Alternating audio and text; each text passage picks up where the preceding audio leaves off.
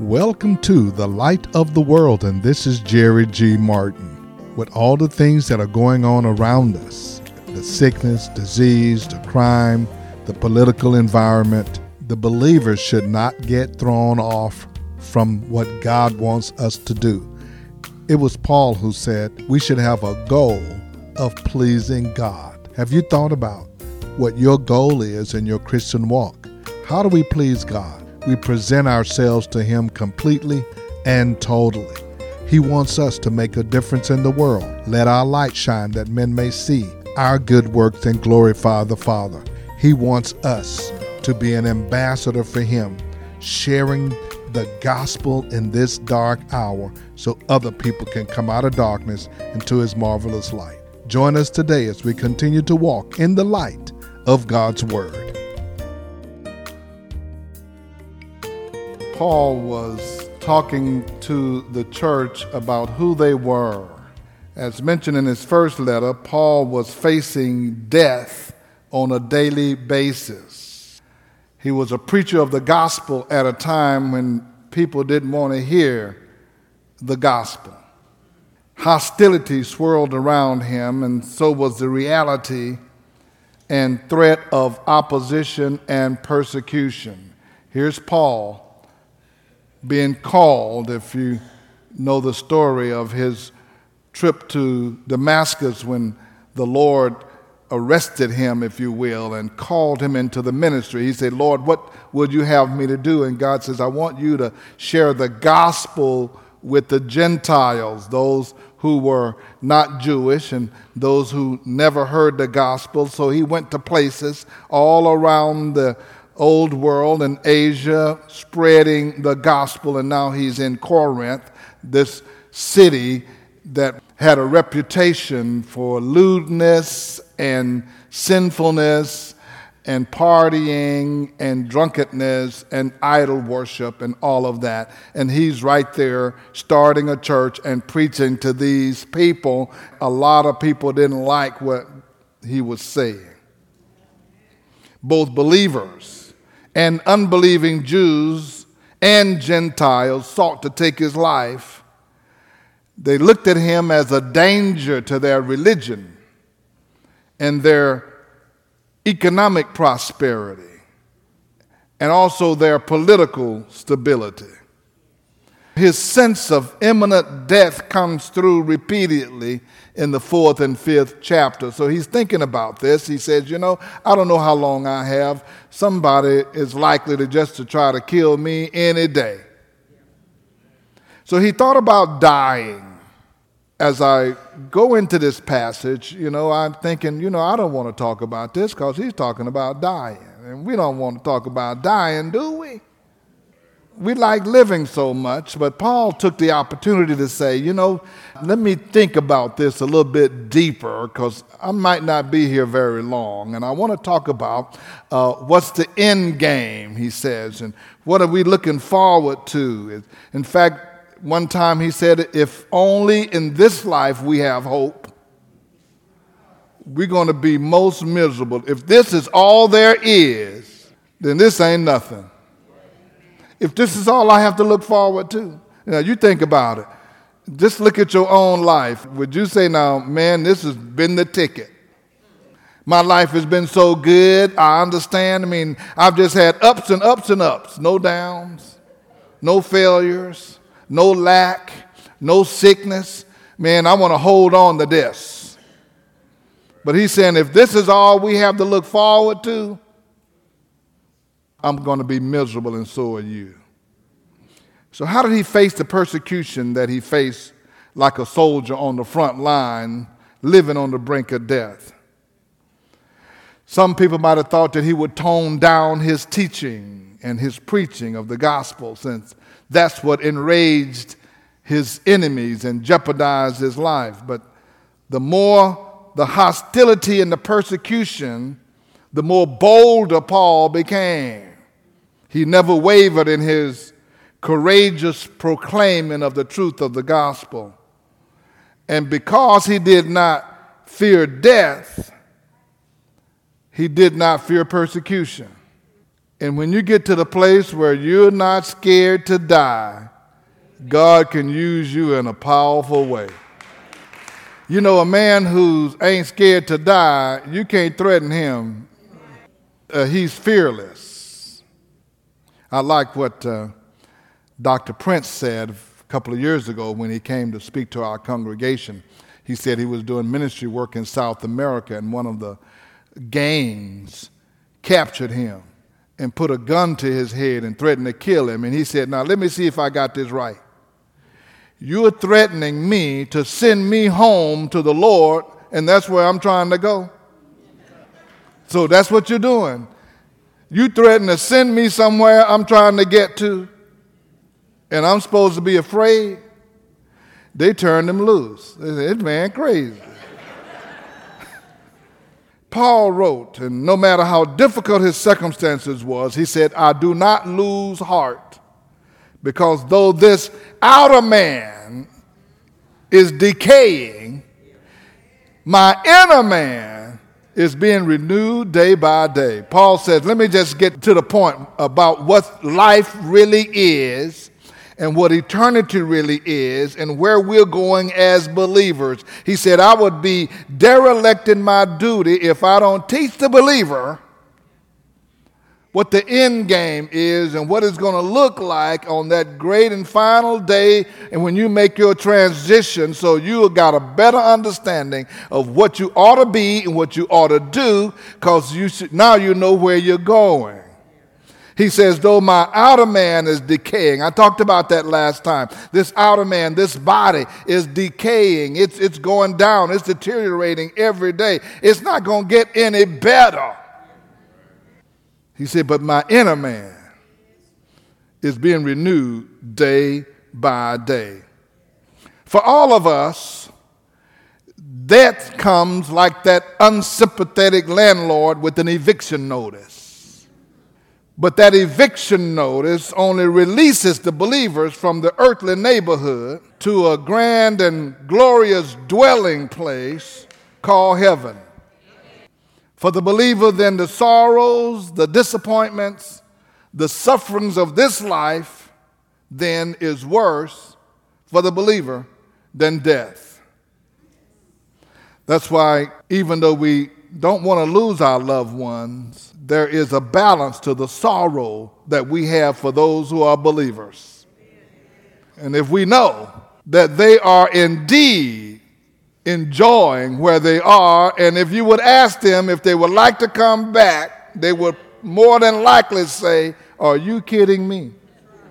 Death releases the believer from a deteriorating dwelling in which we now live and ushers us into a room in the house with the Heavenly Father. He calls it a mansion, and it's in a gated community. So if you ever want to be in that gated community, that's where your mansion is. There's 12 gates to the city, and the streets are paved with gold. Gold was so plentiful, God used it for asphalt. See, we don't need it here. Let's just use it to make streets with. Knowing that, a Christian should not fear death. That was Paul was telling them. Now, he's telling us this in the context, then in those chapters 4 and 5, of who we are and what God called us to do. He's saying, in effect, if we're going to be most effective in doing what God called us to do, we're going to have to overcome the ultimate challenge and that is fear and anxiety about doing what God called us to do. Ask any of you. We can take a survey and ask you, why don't you share your faith with people and tell them about Jesus Christ? Well, I'm just a little bit afraid. Afraid of what? I don't want to offend anybody. I don't want to be rejected. I'm just uncomfortable. Really? Why? What are they going to do to you? They're going to spit on you? Oh, I just can't stand there. Oh, Lord, no. If they kill you, you're going to go be with the Lord. You ought to be happy.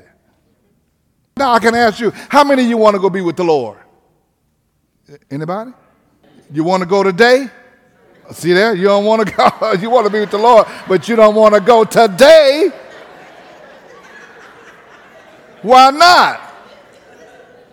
I want to be with Jesus, but not today. Okay, what about tomorrow? Well, say when. When I get through doing everything that I want to do. Well, you don't get to choose when. The only thing you know is that you have an appointment. You don't know the time and you don't know the day. You don't know the hour. Some people will not make it through the end of this day. It wasn't their appointment. God says you have an appointment. The Bible tells us it is appointed. You know what an appointment is? It is appointed unto man once to die. Then the excitement. He called it the judgment. See, we ought to look forward to heaven like a prisoner look forward to being released from prison. We ought to look forward to heaven like a sick person look for health, a hungry man look for food, a thirsty man looking for water, and a broke man looking for a paycheck. We ought to be looking forward to heaven.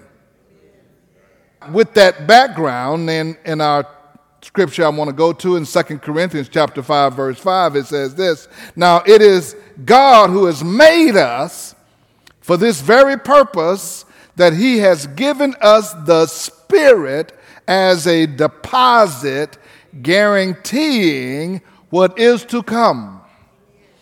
I had to struggle with that. What purpose did he make us for? What is he talking about? Now, it is God who has made us for this very purpose and has given us the Spirit, that's capital S, that means the Holy Spirit, as a deposit guaranteeing what is to come. Therefore, we are always confident and know that as long as we are at home in the body, we are away from the Lord. So he's saying the purpose here that God has made and called us for is to spend eternity with him. The whole plan of salvation is not just so you can be saved and happy in this world. It's so that you can come and spend eternity with God with the same Spirit, so that once you get to heaven, everybody's going to be with one accord because everybody's going to have the same Spirit. We can enjoy, we can worship, we can praise, we can fellowship all together for eternity because we are all there communing with God, loving him, and he's loving us, and that's what he was trying to do. That's the goal of believers. Otherwise, why are we even at church? Why we even do this? God says, I want that family of believers to come. And Paul is saying, therefore we are confident.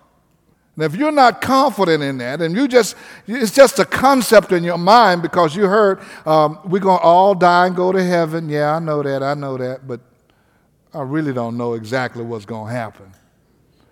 I know I'm going, but I ain't that interested. How about somebody give you a free ticket and accommodations to go to Europe or Hawaii or Dubai or something, all expense paid trip? What you gonna do? Just hold on to the certificate and say, I got a trip to Dubai? Or are you gonna start packing, planning, making arrangements, and then go get on the plane? Or you just gonna hold on to the certificate and say, well, I got this trip. Well, that's what we do with heaven. I got this trip. But we don't pack.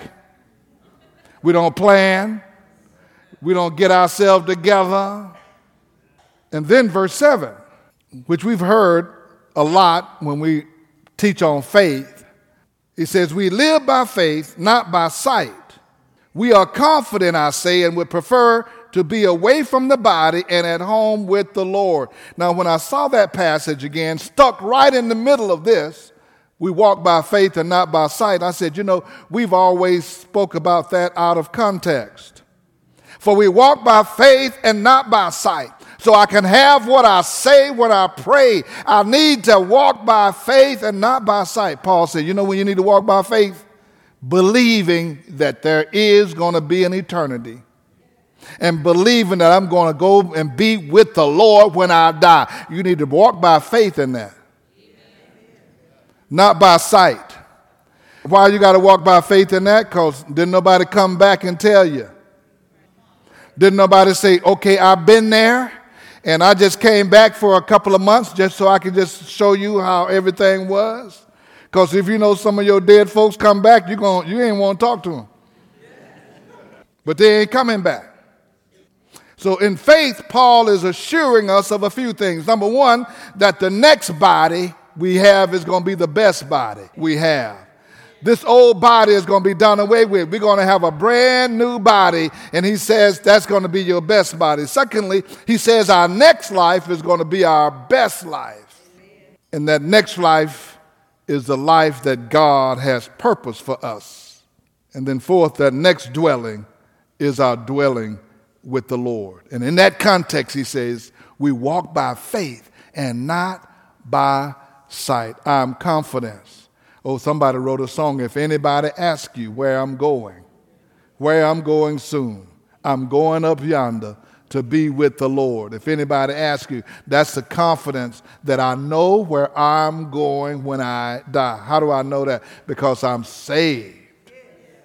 I made a commitment to Christ. I'm not guessing about that. I know where I'm going. Paul says, now with this knowledge, I can abandon myself to the mission that I have. Because he knows that God will not abandon him even in death.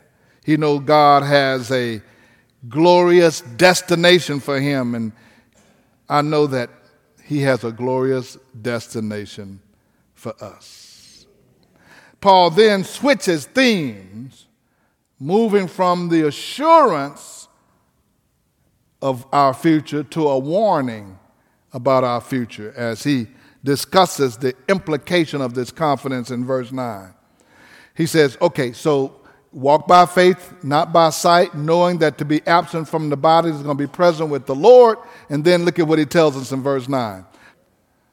We make it our goal to please him, whether we are at home in the body or away from it. For we must all appear before the judgment seat of Christ, that each one may receive what is due him for the things he done while in the body, whether good or bad. Oh, let me read that one more time. That's some shouting. Come on, that's for shouting right there, ain't it? Ain't that shouting? We've done some good things. Are we ready to go receive? So we make it our goal to please him, whether we are at home in the body or away from it, for we must all appear before the judgment seat of Christ, that each one may receive what is due him for the things done while in the body, whether good or bad. You're going to get paid. And in view of the fact that we have an eternal home waiting for us in heaven, there is something we need to do today. Number one, he says, make it our goal to please God. Make it a goal to please God. Make it a goal. He says, based on what I've already told you, you should and you ought to make it your goal to please God. How many of you have taken some time to plan your life, even with a list of goals and achievements you want to? Now, some of us don't plan for anything. We just get up every day and try to see what happens. We've made no plans. We have no goals. We have nothing. We just get up and try to see day by day. I'm going to just see what happened, and we go from one thing to another, and we never make any progress down any course of action because we don't have any plan. Someone said, if you don't know where you're going, any road will take you there. Some people are going down any road. They have no plans, no goals. They haven't tried to achieve anything. Do you have any educational goals?